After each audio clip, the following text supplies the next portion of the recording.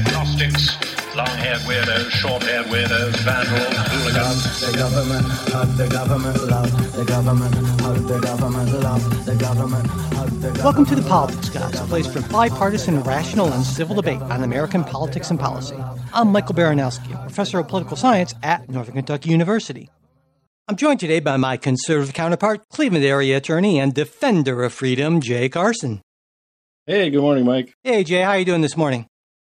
Well, for those who missed last week's bonus show, I'll repeat. I'm feeling solitary, nasty, brutish, and short. Okay, well, that's that. Maybe we can improve on that. I don't know, but we have a lot to talk about this week, as always. A whole bunch of things, like, for instance, more on the Trump raid. I want to get into the Espionage Act a little bit.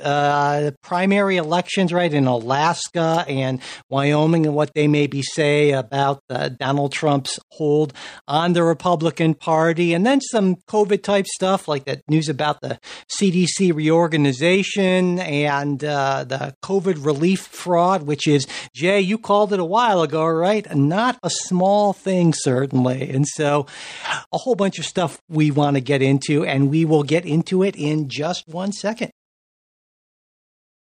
Okay, Jay, so last week, we opened the show with a discussion of the FBI's, unprecedented search of Donald Trump's Mar-a-Lago home and office. And at that time, the warrant had only just been released, and I was inclined to believe that, the warrant wouldn't have been approved by a federal judge without solid grounds. And Jay, you were a little more skeptical given some of the stuff about the FBI's history of not exactly dotting I's and crossing T's and using whiteout in various circumstances and that sort of thing. But neither of us at the time had access to the affidavit that was supporting the warrant request, and I suggested, based on, and we still don't. Yeah, and I thought, let's make that clear. We don't. yeah, we don't have any space. Well, if we did, we wouldn't say. But anyway, I suggested that based on past precedent, that it was really unlikely that we would actually get that information.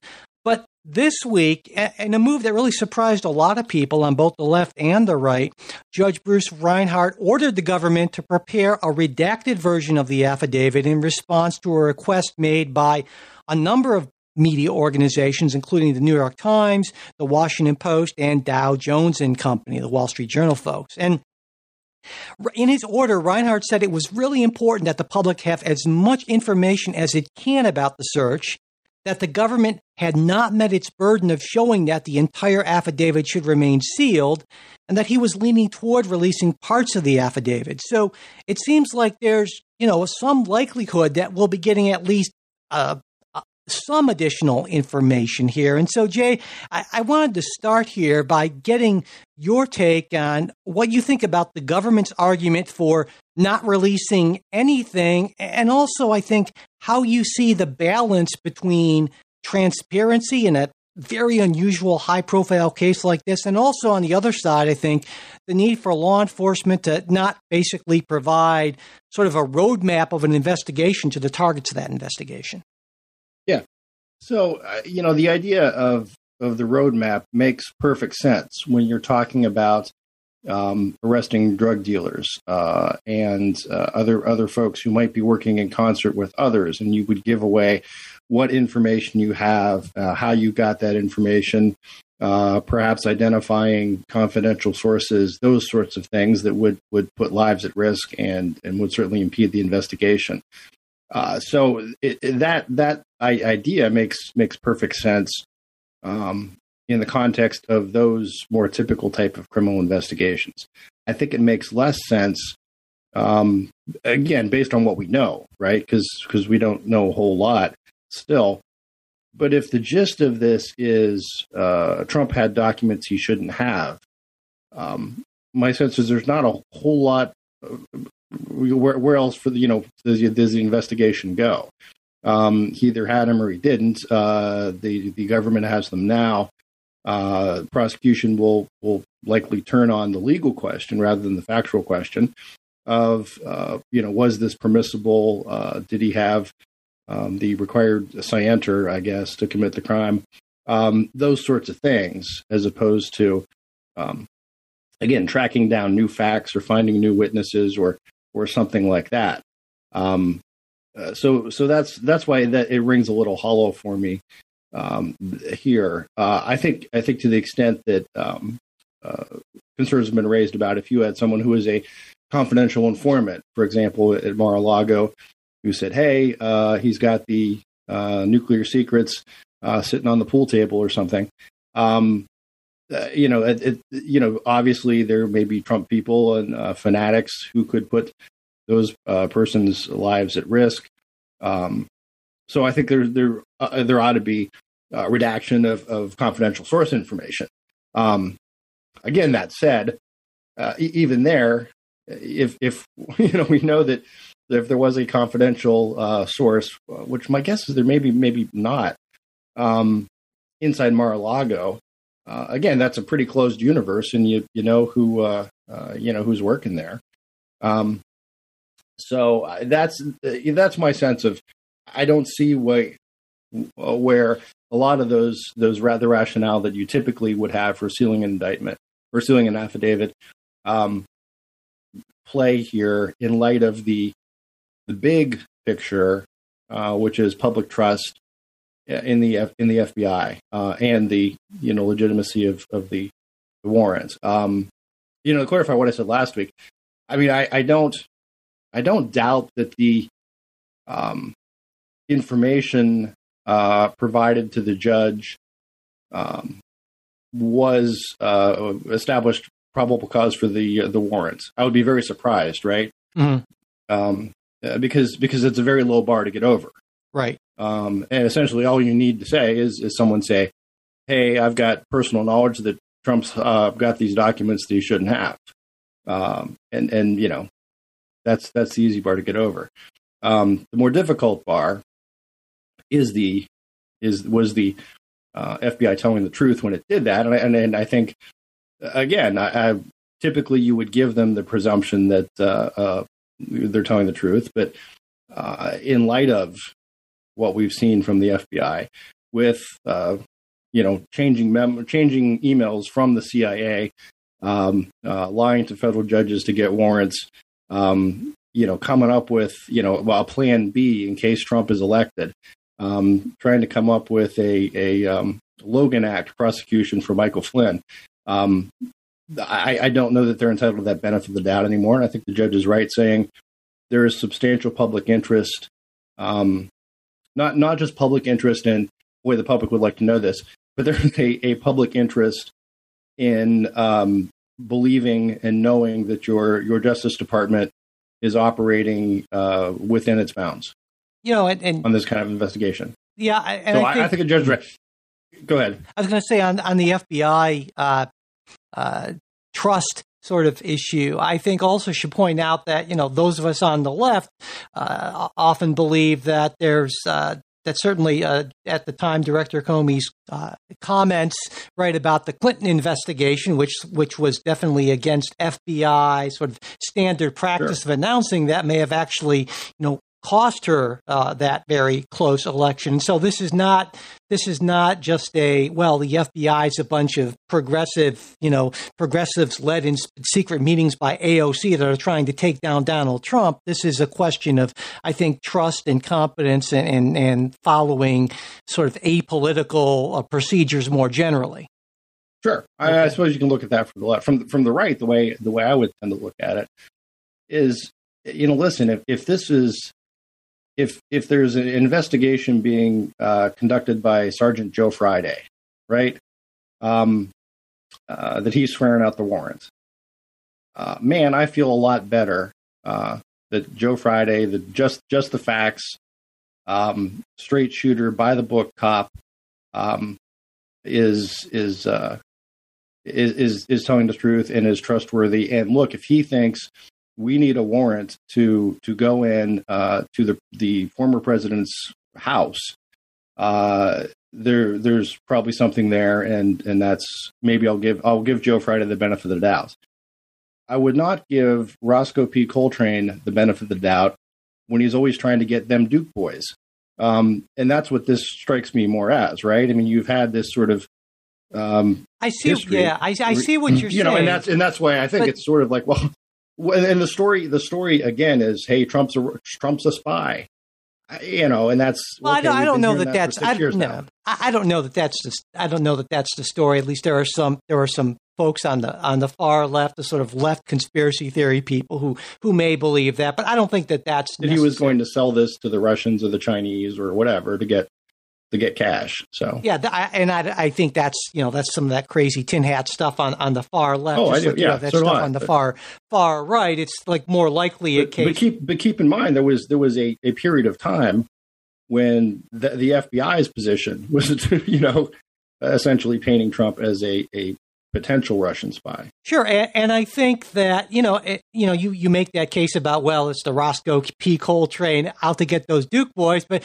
you can look at it the same way. A different way, saying that, well, when you have a candidate and then a president as unique, I'll use kind of a neutral word, as unique as Donald Trump, with the sort of ties to hostile foreign powers that no other presidential candidate or serious presidential candidate or president has actually had, that creates certain problems that I would argue that the system that we have in place was not designed to really address. And so I suppose this being somewhat of a unique situation, the FBI and the DOJ was sort of kind of making it up as it went along, and clearly they have gotten some things wrong. There's no question in my mind about that, right? But and I think you would probably agree. You and I would both agree with Mike Pence, right? That the solution is not to defund the FBI, right. Pence has been no. I don't think it's the FBI as a whole. I do think it is. Well, and again, I don't want to suggest. I tried to choose my pop culture analogies precisely, and but what I'm saying is the Duke boys really should be investigated by local law enforcement for a whole bunch of reasons. Okay, yeah. Yeah, they're always, reckless driving, shooting arrows out of cars with dynamite, and I think moonshining, and all sorts of things. That was Uncle Jesse, but yeah, they were related to it. Sure, absolutely. Yeah, okay. Yes, We're showing our age here, but yeah. Yeah. So no, I'm not saying that the Duke boys are above reproach, but what I'm saying is when you have the sheriff who is always out to get them, and will cut corners in order to do so, that's where I think I'm not entitled to. I'm not going to give Roscoe the benefit of the doubt that I do to Joe Friday. Well, and of course, the whole point is not to. And I hope everyone gets all my pop culture references. Oh, I'm sure they won't, because we're old, and we're much older than most of our listeners, and so we'd have to use references that we wouldn't even know. So, but I get your references, Jay, and that's the important thing as far as I'm concerned. But anyway, so I guess I hear what you're saying. But I think part of the problem is if we have a system where you are evaluating the character of the person and whether or not to grant the benefit of the doubt, you have a problem right there. Because we have a system that's not built on that, because sometimes you'll have people who seem to have good character and don't actually. So we have a system that's supposed to be built on providing clear, documented evidence, because that way we don't have to say, well, is because most people aren't clearly either Joe Friday or Roscoe P. Coltrane. They're like, people's like, I don't know, some agent came to me and I hope he or she is okay. But the point is the system's supposed to be a system of laws and not of men or women. Yeah, but I want to distinguish, though. There's sort of two tracks that I'm talking about. Okay. Here. The first being the legal and the second being the political. All right. And I think that from the legal standpoint of is there probable cause to issue a warrant? Okay, that's a clear legal question. You do that. From the political standpoint, and I guess this is sort of a secondary legal standpoint, right, where you're weighing release of that affidavit. What is the how strong is the public interest in releasing that information? And my point is, I think the public interest is stronger when you have a potential Roscoe P. Coltrane type situation, when there is the public distrust is a fact that figures into the legal analysis. You know what I mean? Okay, so I will say when you have a perceived Roscoe P. Coltrane sort of thing. Okay, exactly. And whether it's actual or not. Sure. Yes. Okay. Yeah, that's a better way to put it, because the interest that ought to be served is, one, either assuring the public that it is not Roscoe who is in control, or two, if it is Roscoe, lowering the boom on him. Right. Okay. I feel like almost for the for the picture that goes along with this episode, I always put up. I'm gonna have to find a Roscoe P. Coltrane sort of thing here, because he's come up more, I think, in this one episode than we probably. I don't know if we've ever actually mentioned Roscoe before, but there you go. I'm sure we've met. Oh, I know we had a whole thing on the Duke boys at one point. Okay. The General Lee and the Confederate flag. Oh yeah, I'm sure he came up there. Well, and then when the Duke boys were canceled from CMT or whatever. Yeah, I'm not sure who Boss Hogg would be in this analogy. But anyway, so I wanted to ask, so it seems to me, and I do while we're on, I do want to throw in one more thing. Okay, yeah, because I'll tell you, I don't watch Fox News. I'll tend to watch like bits and pieces of Brett Baer. It's like one of the sane ones, yeah, which is more straight news stuff. Yeah. But occasionally, at the end of that, it bleeds over into the primetime stuff. And so I've had bits and pieces of that on in the background before I switch over to Wheel of Fortune, which is America's Game, Mike. There you go. But I think what some of these people on Fox have done in terms of attacking the judge is clearly out of bounds. And I do want to, I just say that, right? I mean, I'm sort of, everyone says, oh, Drew's losing to Fox News, and but I mean, they describe him as the corrupt, judge and all this stuff.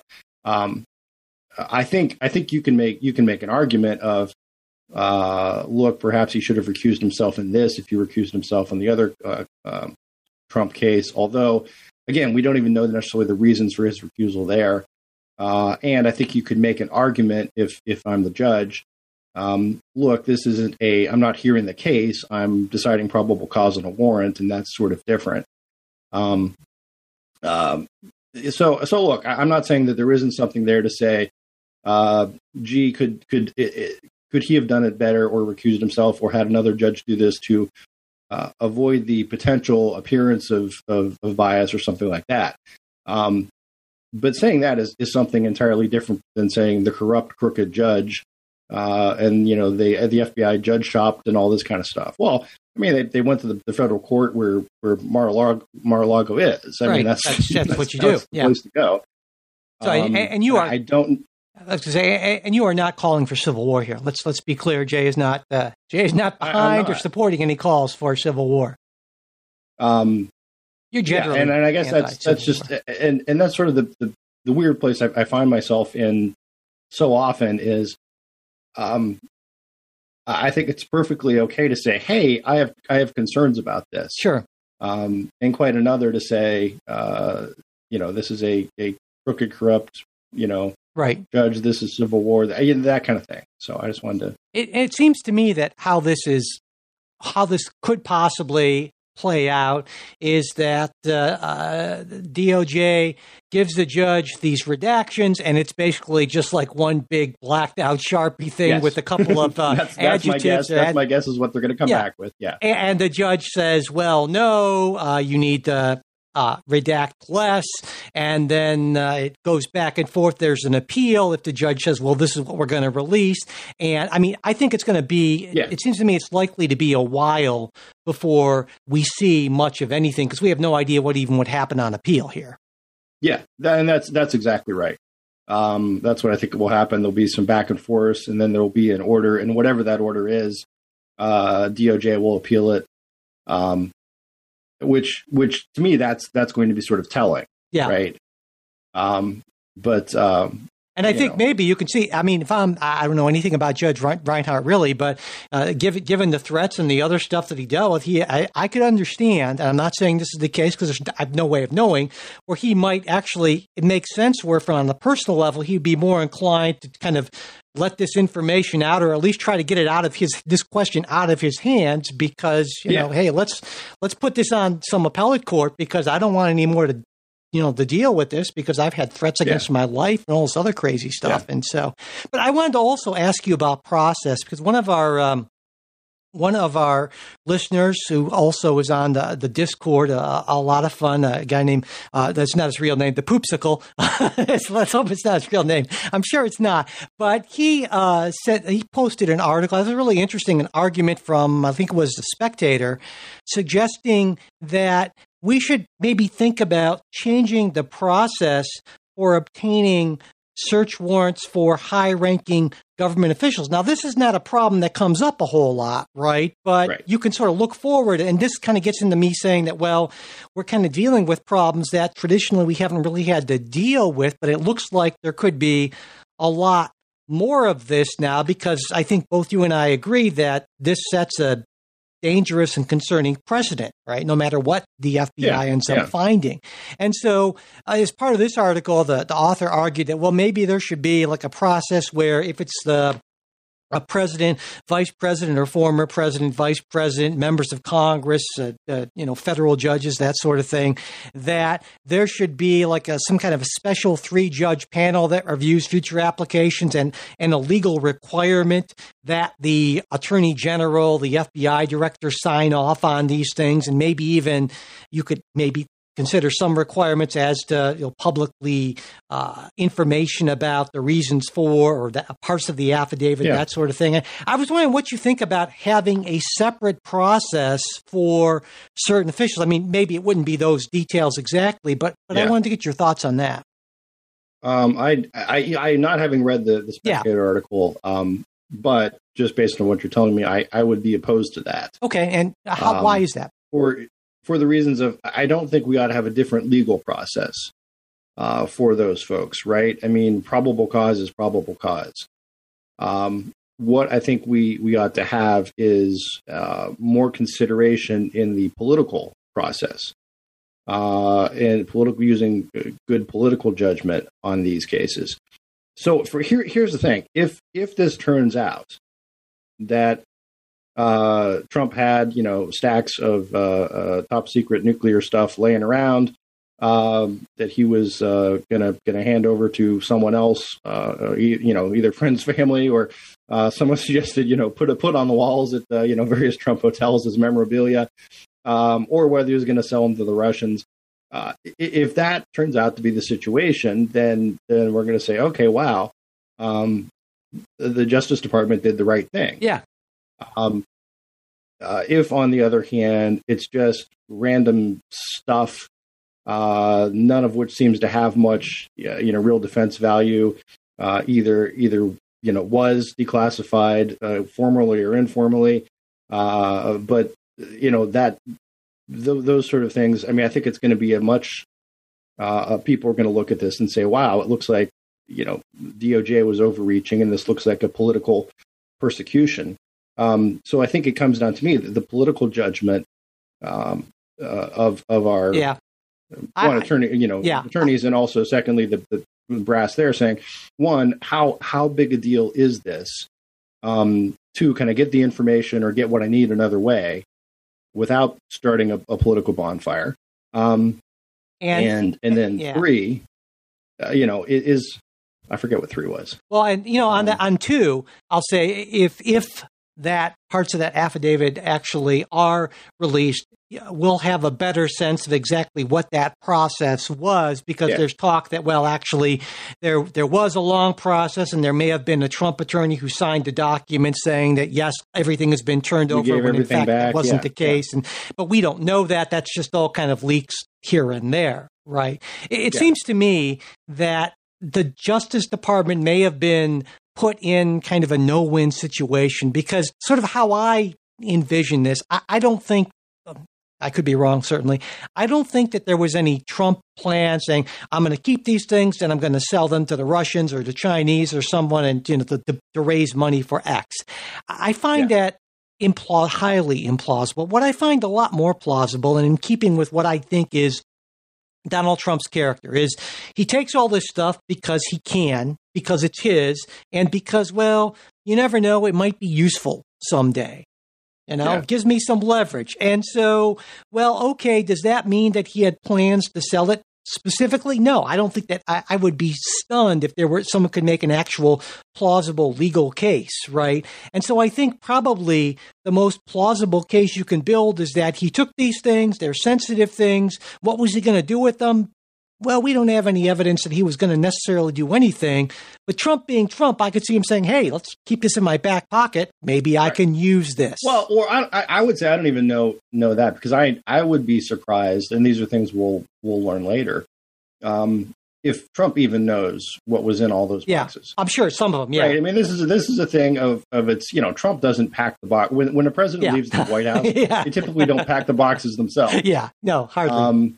You have like they're carrying it out to the moving truck, and you tell the GSA, hey, take everything in these cabinets, take everything in this room, box it up, and send it. So that, I mean, I don't think it was, and again, we'll find out. But is there a conscious thing of, I want to make sure I get the top secret info I have relating to the president of France? But what I mean about the no-win situation, it's more just, hey, this is my stuff. I want it. I'm keeping it. You guys want it back. I'm Trump. I don't want to give it to you. Yeah. But what I mean about the no-win situation, just to clarify, is that if you are, DOJ, Attorney General Garland, those folks, and you get what you feel is plausible and reliable information that the former president has, say, sensitive nuclear documents, and who knows what he's going to do with them. How do you, and you got to do something. Yeah, you can't just say, well, geez, I don't want to get involved in that, we've asked for them a couple times, and this is what I'm saying. Maybe we don't know, but let's say that there actually was a process, and then they had good reason to believe that folks representing Donald Trump were lying to them about turning stuff over. Then there comes a point where you say, well, we need to do something. And I don't know if I mentioned this last week, but you said, well, there's an election coming up, and do we want to we don't want to do this too close to the election. And so do we wait until after the election? But that gives them a lot more time to do something potentially with it. And is that a concern? And so it's a really bad situation, no matter kind of how you look at it. I don't see there's any way that DOJ acts here that doesn't cause some problems. I think that's what I mean by no win. Yeah, no, I think there's always, but it's a matter of, again, often your choices in government and politics, it's not between good and bad, or even better and worse. Yeah. It's between, bad and more bad. No, absolutely. And that's just the way it is. So maybe this will turn out to be the less bad alternative. Although, again, I think it's again, and I'm not. I want to be clear, because there's so much misunderstanding, I think, from our listenership. Jay's very misunderstood. Go ahead. I'm not saying that, is Trump guilty or innocent or whatever he's being charged with. I don't know. I mean, he's again, hasn't really even been charged. Does he have good reasons for keeping this? I don't know. But my point is, when there's this extraordinary step taken, the public trust sort of would demand more transparency. Yeah. No, or let's put it this way: the greatest level of transparency that you can achieve without compromising the investigation. Yeah, I totally agree with you on that. No question. So, I want to move into a sort of related thing, very related thing, actually, because we discussed this last week. One of the things that the Justice Department may be investigating Donald Trump for is potentially violating the Espionage Act. And, that sounds serious. No one wants to be, accused of espionage, right?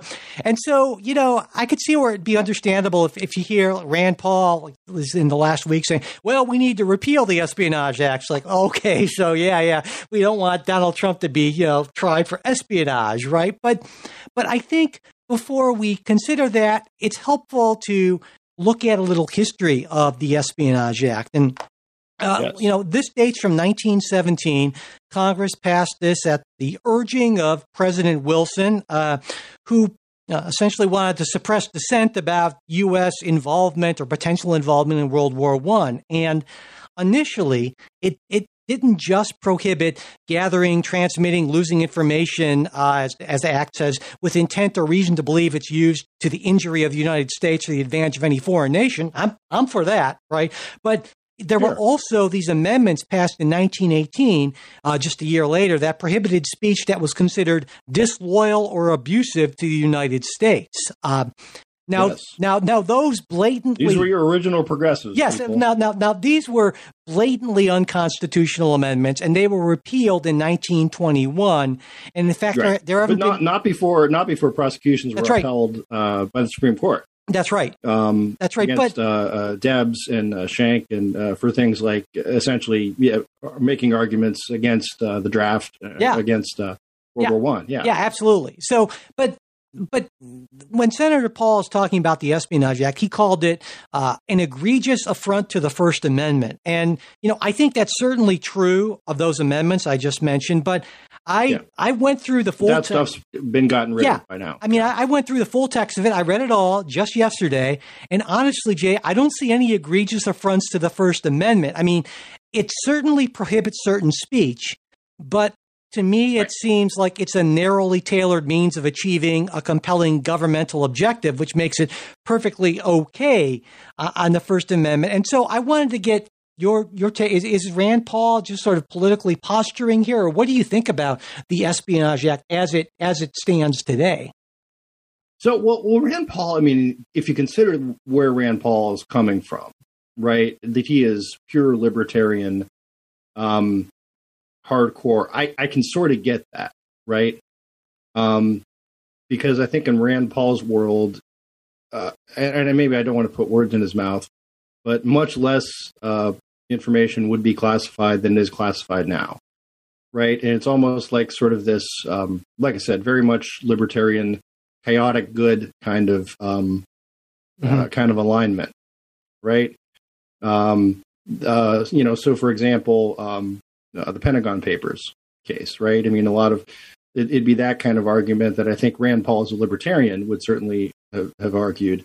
Listen, this information actually probably could be damaging to the U.S. war, but it wasn't a clear and present danger to the war. So therefore, it should be released, and you should not be prosecuted for possessing it or passing it on. So I think part of it comes from his libertarian standpoint, right? The clear and present danger type standard, yelling fire in a crowded theater, that kind of thing. I think he would put that standard much higher than other people would, if you follow me. So I'm sure there's some political posturing in it. But as you said, the speech component is not what it once was. I mean, there were prosecutions under this against Jehovah's Witnesses for sending out the Watchtower, right? Because it was sort of had a pacifist anti-war message, that sort of thing. It's not in the bigger stuff. Actually, I think it was 1952. Hand classified. And the interesting thing that I learned, that I think there is an interesting argument, is on the void for vagueness type thing. Now, there's a Supreme Court case that said, found it was not void for vagueness. And void for vagueness means that if a criminal statute is so unclear as that you can't really tell if your conduct is prohibited by it, then it can't be enforced against you. So the Espionage Act actually says that what it's illegal to do is to have, let me make sure I have this right, a material related to the national defense that you shouldn't have. And that's, I mean, what does that mean? I think that's a reasonable point to raise. What is related to national defense? Well, that's a lot of stuff. And so I get that. I think it walks right up to that line. It's not just classified stuff, and it could be other stuff that's military, some stuff that maybe is non-military. So I think you could maybe have an as-applied void for vagueness, or I don't know if you can have an as-applied void for vagueness. That's a good question. But I think you could have a challenge. The court might look at it differently than it did.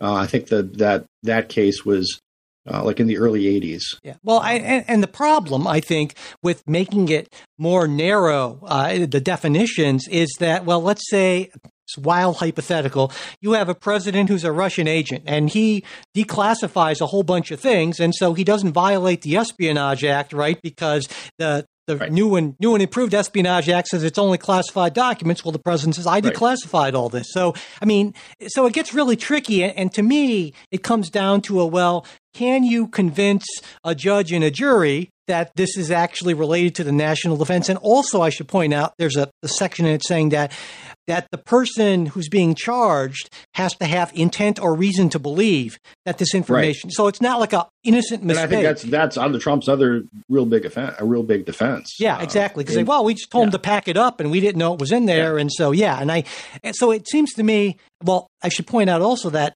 this hasn't been used a whole lot, the Espionage Act, though the Obama administration used it a bunch. They charged 8 people with leaking. That's mostly used against leakers, where there's pretty clearly intent, right? Because you're doing this, exactly. You're taking it. Yeah, I think there was the Chelsea Manning and that case comes the to Assange, mind. and so Trump. There were, I think, 6 leakers charged during the Trump administration. But the point being is, it's done. It's generally only used or a charge that's leveled when there's actually it's pretty clear that there was intent here, right? That you knew this. It's usually not for just the possession of documents. Exactly. Which is why I still find it really hard to envision a non kind of tinfoil hat conspiracy sort of thing, that there's this strong enough case that could be made against Donald Trump to kind of justify all this in a way. I hope I'm wrong, right? Because if not, then boy, this just sets us down a road that's going to be a really ugly road potentially. And so I really hope I'm wrong about this. But gosh, I don't know. We'll see, I guess, maybe. Yeah. But, one more thing I do want to throw out, just because, and this doesn't even actually relate to Trump, but in doing a little bit of the research on this, and, I use with the word research in quotes, but I knew the Espionage Act came from 1917 and about these Wilson era prosecutions. But it was used, even later than that, and in ways that I think Americans today would very much find shocking. Yeah. And in terms of what was seen as being, anti-patriotic, or again, just hey, I don't know about this war. Shut up, you're going to jail. And these were prosecutions from the federal government that stuck.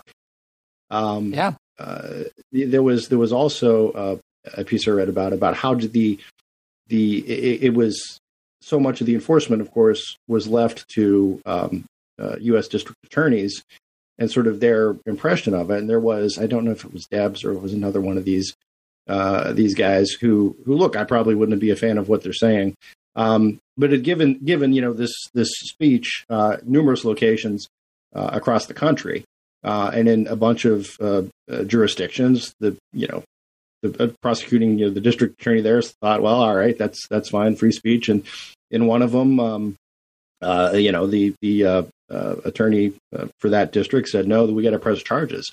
So again, there's even this weird mismatch that look, you can violate the Espionage Act, or you could, at least under the former, in one district, but not in another. So anyway, it just strikes me so often people, when they say things are shocking or unprecedented, or this is the worst thing that's ever happened in our history. No, not really. Yeah. I'm not And not to justify either, just to put it in context. And also, it's one thing if you're being accused of this and you are a decimillionaire or a billionaire former president, and another thing if you're just some guy who doesn't necessarily have a whole lot of resources, and the weight of the government coming down on you is a pretty significant thing, certainly. I've got a really good quote on that. It is from I think it was either Brandeis or Holmes. So this actually was in Abrams versus the United States, and Justice Holmes did dissent with Brandeis. And Holmes said, to sort of Mike's point, that nobody can suppose that the surreptitious publishing of a silly leaflet by an unknown man without more would present any immediate danger that its opinions would hinder the success of the government arms or have any appreciable tendency to do so. And I think it's sort of, you can put that in today's terms of look, just some crazy poster on social media is when there's this urge to, oh my gosh, we got to do something or ban. So even Holmes, who came around on this question, would say, look, if it's a surreptitious, silly leaflet by an unknown schmuck, we ought to just let it go. So yeah, absolutely. I think you and I are in firm agreement that we should not prosecute. We are those unknown schmucks. Mike. Yeah, exactly. we are sort of these. Yeah. Well, yeah. Let's move on to something entirely different, actually. Primary elections, because they continued this week, and the focus really was on two of the less populous states, Alaska and Wyoming. I wanted to start with Alaska, where moderate Republican Lisa Murkowski, who voted to convict President Trump in his impeachment trial, was actually the top vote getter over Trump-endorsed Republican Telly Shabaka. And in the race for that one House seat in Alaska, Trump endorsed Sarah Palin, a blast from the past. She was the top Republican vote getter, though Democrat Mary Peltola received more votes than Palin did, and she might actually be the favorite going into Alaska's new ranked choice system in November. So, in other words, we have Murkowski surviving basically and seemingly doing better than anyone else, and then we have Sarah Palin also doing really well. So. What do you make of these Alaska results? What do they tell you about Trump's power, authority, what have you? Any of that stuff? What did you take away from it? Well, I think there is something that said that all elections are local, and also do sort of turn on the merits of those candidates. So in this case, Murkowski has a long history. Family history in Alaska of winning, and I think Trump's shadow did not reach that far, right? And I think Alaska's weird. I think that's. I mean, I mentioned that they have a ranked choice system now. They're just starting. Oh, I was going to mention that. Yeah. How you like your ranked choice voting now? I like it a lot, actually. Alaska and Maine are doing it. I think it's awesome. Kind of those two kind of, but yeah. I mean, I think. Well, the idea though is I mean, if it is just at this point Murkowski and Chewbacca. Yeah, I mean, I still think ranked choice voting is the way to go. I mean, the point of a voting system shouldn't be that, well, the candidates that I want to win because I'm gaming the system through a voting. So no, in terms of will ranked choice voting always result in the candidate I want winning? No, and that shouldn't be that way. So, but I would hate to think that I'm the sort of person who would say, well, this system doesn't lead to my preferred policy results, so therefore it must be wrong. That's very big-minded of you. I think that's just kind of how I am. Yeah, intellectually honest. Yeah, I think that's me, big-minded and intellectually honest. But yeah, so to me, it's kind of a mixed thing. Like so Murkowski has a long history. Alaska's kind of a weird state in a lot of ways, right? And Sarah Palin, she's got a weird history. So Alaska, I can almost want to put Alaska aside, right? I think what's more interesting to me is the main event here. Last week's primaries was from Wyoming, right? Okay, wait, one more time though. Oh yeah, who's the second second choice after Murkowski? Shabaka. I've been waiting all week to do that. Well, moving on from Wookiee, we're getting weird into the pop culture of our youth with Wookiees and the Dukes of Hazzard and so forth. I don't know, but so I want to get on to Wyoming because I think it was more or less a foregone conclusion that Liz Cheney was going to lose to Trump's choice, right? Harriet Hagman, and Cheney lost big. I mean, a 2-1 margin. Bigly. Yeah, bigly. Yes. Now, Cheney has strongly hinted about a 2024 presidential run. She told supporters it's something she's thinking about, and she's going to make a decision in coming months, and that her priority is going to be doing whatever it takes to keep Donald Trump out of the Oval Office. Now, looked at one way, it's a pretty swift fall from power for Cheney. I mean, just a year ago, she was the number 3 Republican in the House. She comes from a traditionally powerful Republican family, kind of representing the sort of pre-Trumpian era of the party. And so, Jay, you are the one Republican in the House here in our conversation here. So what do you take away from Cheney's loss, and how do you see, what might be next for her? Well, all right. So there was somewhere, I believe it was National Review, that said, listen, you can view Liz Cheney's loss as she went down in very much a defense of principle and standing for what was right. You can also say it was a stunt of sort of monomania and bad political judgment, and that both of those can be absolutely true at the same time. If you follow me, and so my issue with Liz Cheney is I think she voted the right way when she voted to impeach Trump the second time. We've been over this a couple times. I think I would have argued differently or made statements saying, "Listen, this is more a dereliction of duty as opposed to this was a coup attempt to take over the government." And I think what Cheney initially was going to do on the committee to say, "Listen, we need answers for January 6th. It's important to know who did what." I think those are important questions. But it sometimes happens. There's this weird anti-Trump effect it's intoxicating. That once you come out against Trump hard, all these other people jump up and they love you and they're patting you on the back. And I think it must feel really good, right? You're one of the good ones. And so I think she got too much into that. I mean, so much of her statements in the committee did not sound like the statements of a unbiased fact finder of I'm trying to get to the bottom of this. It came off very much the Adam Schiff, Benny Thompson type argument that this was a, and I think that's the thing. I think if she had steered a narrower course, she might still have lost. But I think she would not have lost as bigly. And I think you could have. Because look, I have a lot of issues with the January 6th commission and the way it's being handled, and the whole idea. And this goes to sort of what we talked about with the search warrant as well. Is if can the public have confidence that this is a fair and impartial exercise in searching for the truth? And I think that's kind of tough to do. I mean, for example, people point out, like, well, she could have stood up and said, listen, I'm not going to subpoena Ginny Thomas's emails because they would seem to have absolutely nothing to do with this.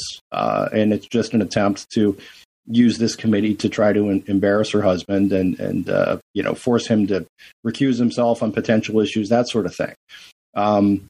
Likewise, after Cassidy Hutchinson testified, and that was sort of when the whole thing really got exciting, right? Hey, there's really new stuff here, and it's this, Trump tried to grab the steering wheel and all that.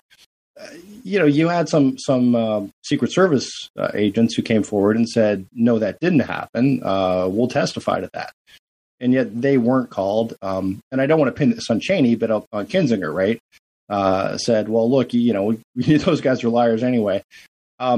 all that sort of speaks to that, this was not a serious process, and she's seen as not so much standing up for the Republic or Republican ideas, but making common cause with, again, Benny Thompson and Adam Schiff. And I think that's one reasonable way to interpret it. Another, I would argue, reasonable way to interpret it is that she has been immersed in the potential crimes and corruptions and malfeasance of Donald Trump in a way that you and I and most people can't even imagine.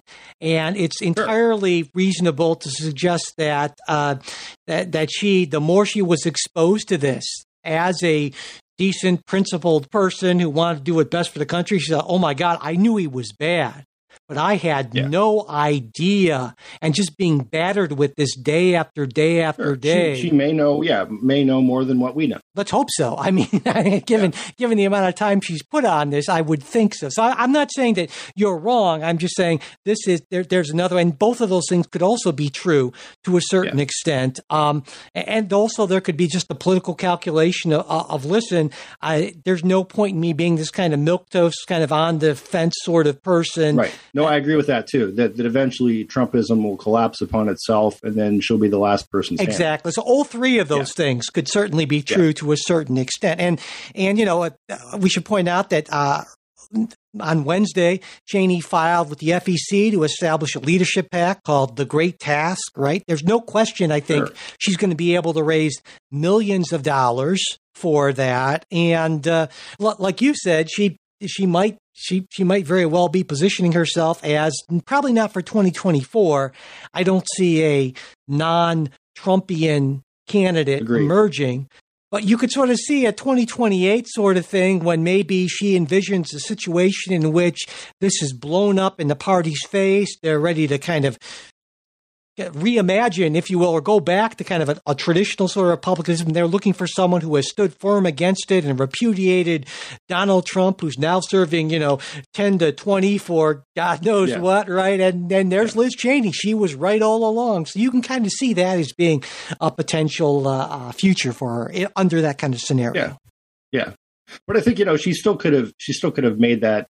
Again, my issue isn't so much with what she did, but how she did it. Yeah, I hear what you're saying there, and it's sort of that is a little bit. I don't want to say offensive because that word is used so often and so inappropriately. But it's a big turnoff to Republicans. Who may like me, right? I've got a lot of bad things to say about Donald Trump. I think you can say a lot of bad things, and a lot of them would be true. But it's another thing to jump on board with the I hear what you're saying. People who spent 6 years telling us he's a Russian spy. No, I hear what you're saying, and I agree to a certain extent. It reminds me of I recently did an interview with a guy who named Bill Kuhn, who wrote a book called Facts and Fury. The subtitle, you'll love this, an unapologetic primer on how the GOP has destroyed American democracy. So I'm sure it's on your reading list, right? But so I asked, one of the questions I asked him is, this is a really inflammatory book. You use words like fascist and all this, and unironically, seriously. And I said, so why'd you do that? And he said, I'm actually a pretty moderate, reasonable guy. In our conversation, which will be, it'll be out in a couple of weeks here. He really is.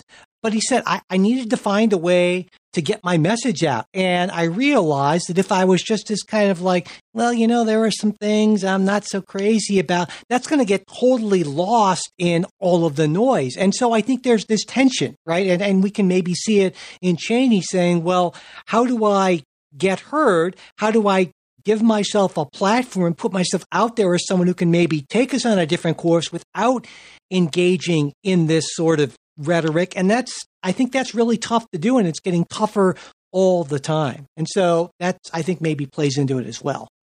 Yeah.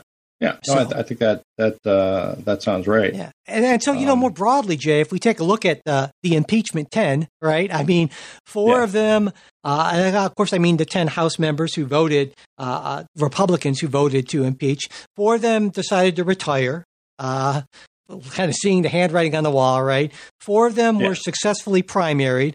And so we have 2 survivors out of that 10. In one of those races, Donald Trump didn't even make an endorsement in a California district that Biden actually won by 13 points. And so, I mean, when I look at this, there are 2 ways I look at this, Jay. I say, well, number one, I say, well, this shows that, and I think this is the way a lot of folks on the left look at it, and maybe some folks on the right, that Donald Trump is still a very strong and commanding presence, and this is a horrible thing for our republic. And I get that.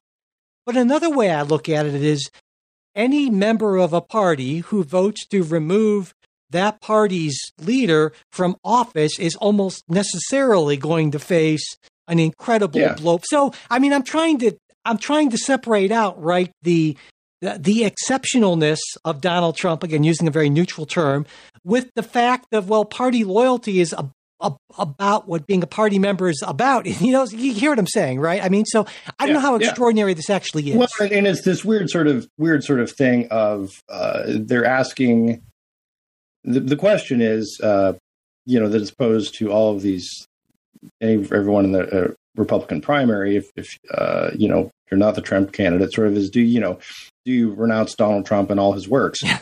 And the idea that, you have to say it in a weird thing, because right, I get that question all the time. People are always, emails,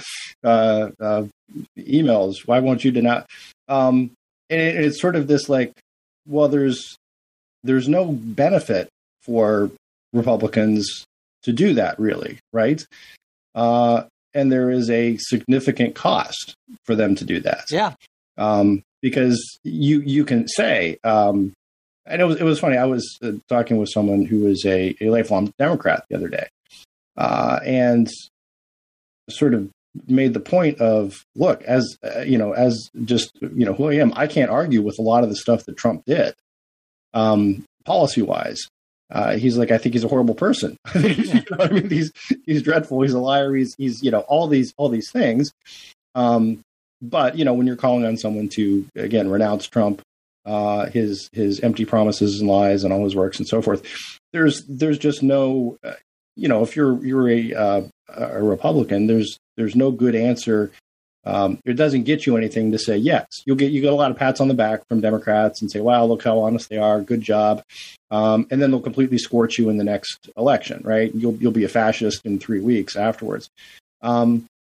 But I think even if you take a more nuanced position and you say, I believe that on policy, Trumpism makes a lot of sense. And even if you don't necessarily, there are some things where you probably wouldn't on immigration and that kind of thing. But even if you, then you say, but I'm very much against the saying that elections were rigged and so forth, when all the evidence says they're not. You're still going to get scorched because there are tens of millions of Republicans who absolutely believe that the election system was rigged against Donald Trump and always will be. Right. And so how do you navigate that? There's no good way to kind of do that, basically. Yeah, no, I think that's exactly right. But I do want to point out there is this weird sort of anti-Trump fever of people who have dealt with him, and maybe it is just a thing of once you've dealt with him, then you're like, oh my God, I gotta stop this guy.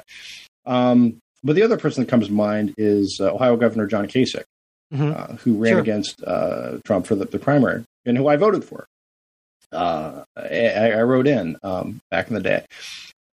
In this weird sort of thing of when he ran, Kasich still had 2 years left in his term as Ohio governor. But after he lost the primary, he turned his efforts almost exclusively into just bashing Donald Trump.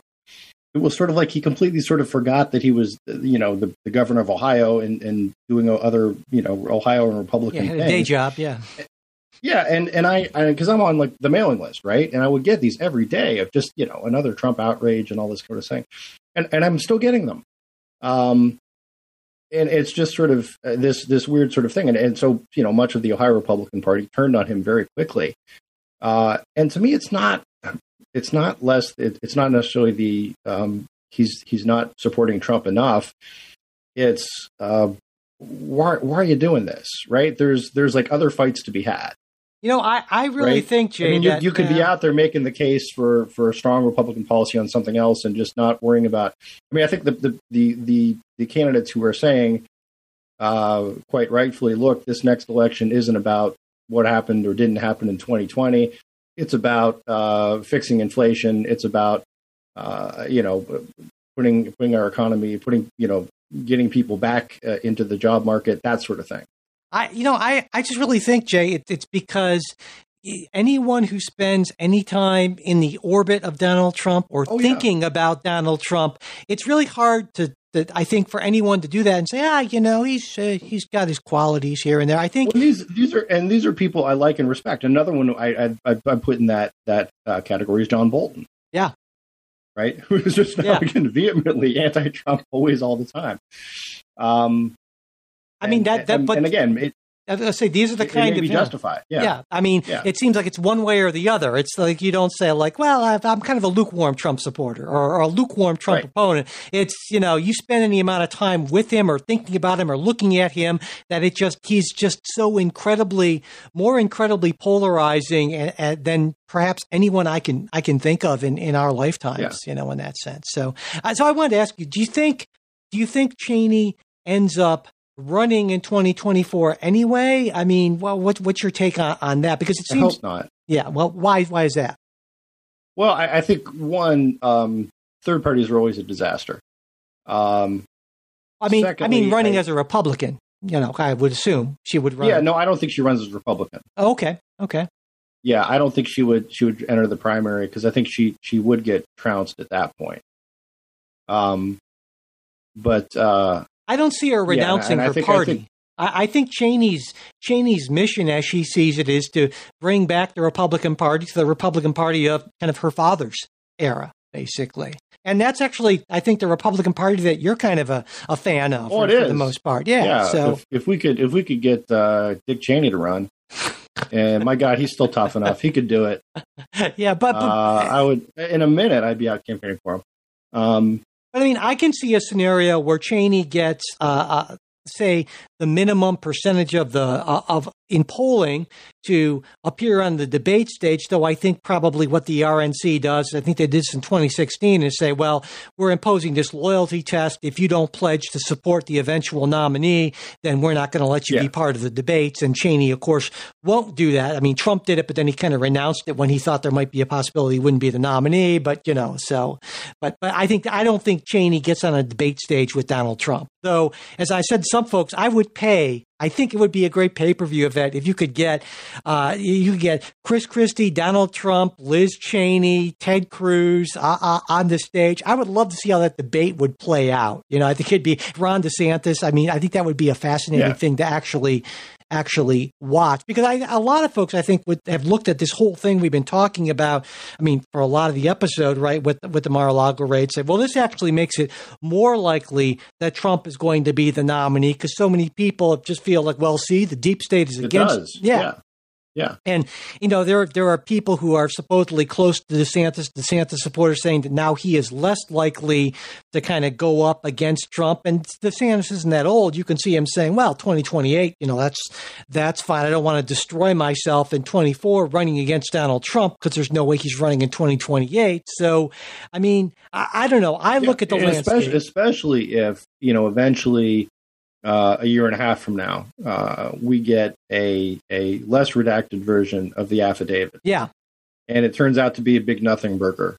Yeah. And I think that's more likely than not, given what I have to say about which is not to say that I think that the Department of Justice shouldn't have done anything. But I think that. And also there will be, let's put it this way. I fully believe before we get to 2024, there will be a prosecution of Donald Trump over January 6th. And that might be possible. Yeah, I'm a little less convinced of that. But so I guess when I look at all of this, I am more convinced than ever, given what we've seen and given what we know about the Republican primary process and primary voters in general, that Donald Trump is, I'm more convinced than ever that he is going to be barring, imprisonment or health, he is going to be the Republican nominee in 2024. I think that's, if I were a betting man right now, given the recent events, I think that's probably right. Yeah, and I think we both probably also agree that is very unfortunate for the Republican Party in the country. Yeah. There we go. Well, all right. Before we, on that unfortunate note, before we go, I wanted to mention something that's maybe a little more fortunate, at least I found. So when I was mowing the lawn yesterday, I was listening to When the People Decide. I mentioned it before, but really, if you're not listening to it, you definitely should. This episode's last week, a bunch of stuff, the ex-felon disenfranchisement, a really kind of compelling story about, are you always a felon who serves your time? Jay, how's that work? An ex-felon, right? I would think...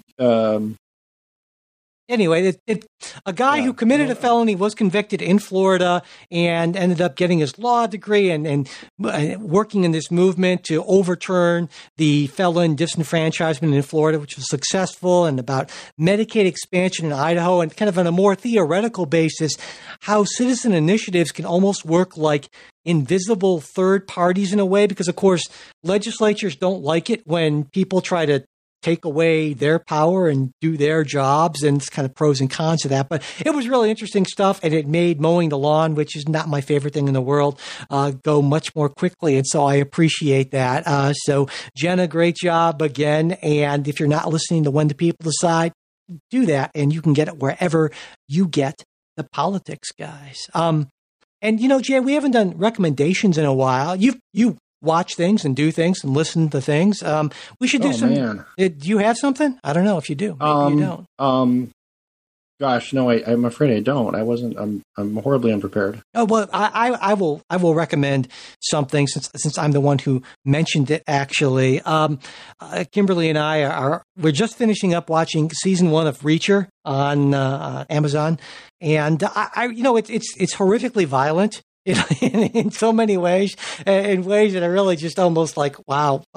But it's also like oddly old fashioned in certain ways. And I find myself, there are these, I'm sure you know what I'm talking about. There are these things you watch and you're like, you cannot wait until the next episode. And Kimberly woke up today. She said, I have a theory about like first thing, like not even like good morning, just like, and it's always cool when you find things like that. I'm so happy to find out that they have a second season. And so, like I said, it has kind of an old fashioned vibe. He's a good guy who's, he's not like this anti-hero type of person. He's not like a Saul Goodman, and I just, finished like a lot of people, Better Call Saul, and very sad and so forth. But he's not an anti-hero. He's just like this heroic guy, and he's doing the right thing.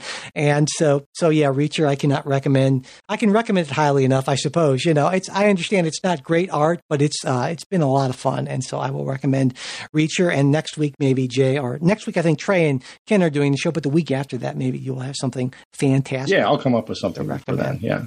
And also, I just wanted to say before we do go, I want to thank some new supporter, Kevin. Thank you very much, Kevin. And also Andra, who has always been a fantastic supporter of the show, recently increased her already incredibly generous level of support. Thank you very much. And also a supporter on Venmo, Estevam, who's been a supporter for a while and just yesterday made a very, very generous contribution to the cause. So thank you very much. If you want to contribute to the cause, you can do that on Patreon. It's the link is, I know this, patreon.com/politicsguys.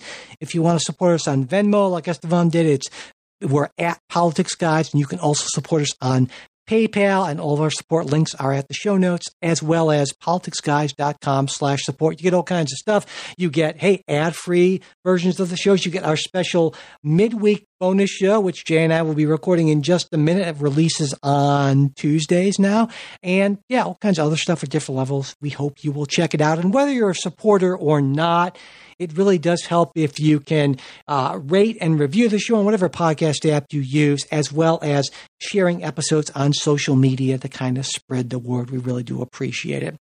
If you want to get in touch with us for any reason whatsoever, you can do that. Well, mail at politicsguys.com, that kind of old school 20th century email type of thing, but also social media. There's Facebook and Twitter, and the links for that are in the show notes, as well as if you're a supporter on our Discord app, which I check in on every day, is a whole lot of fun. The guys, Urgicles, Poopsicle, a whole bunch of guys. It's a lot of fun. Check it out. And and special thanks before we go to our executive producers. We really do appreciate you so much. Bruce Johnson, Wilma Moreno, Andra Masker, Daniel Toe, and Ryan Beasley. And we'll be back with a new show for you next week. We hope you'll join us.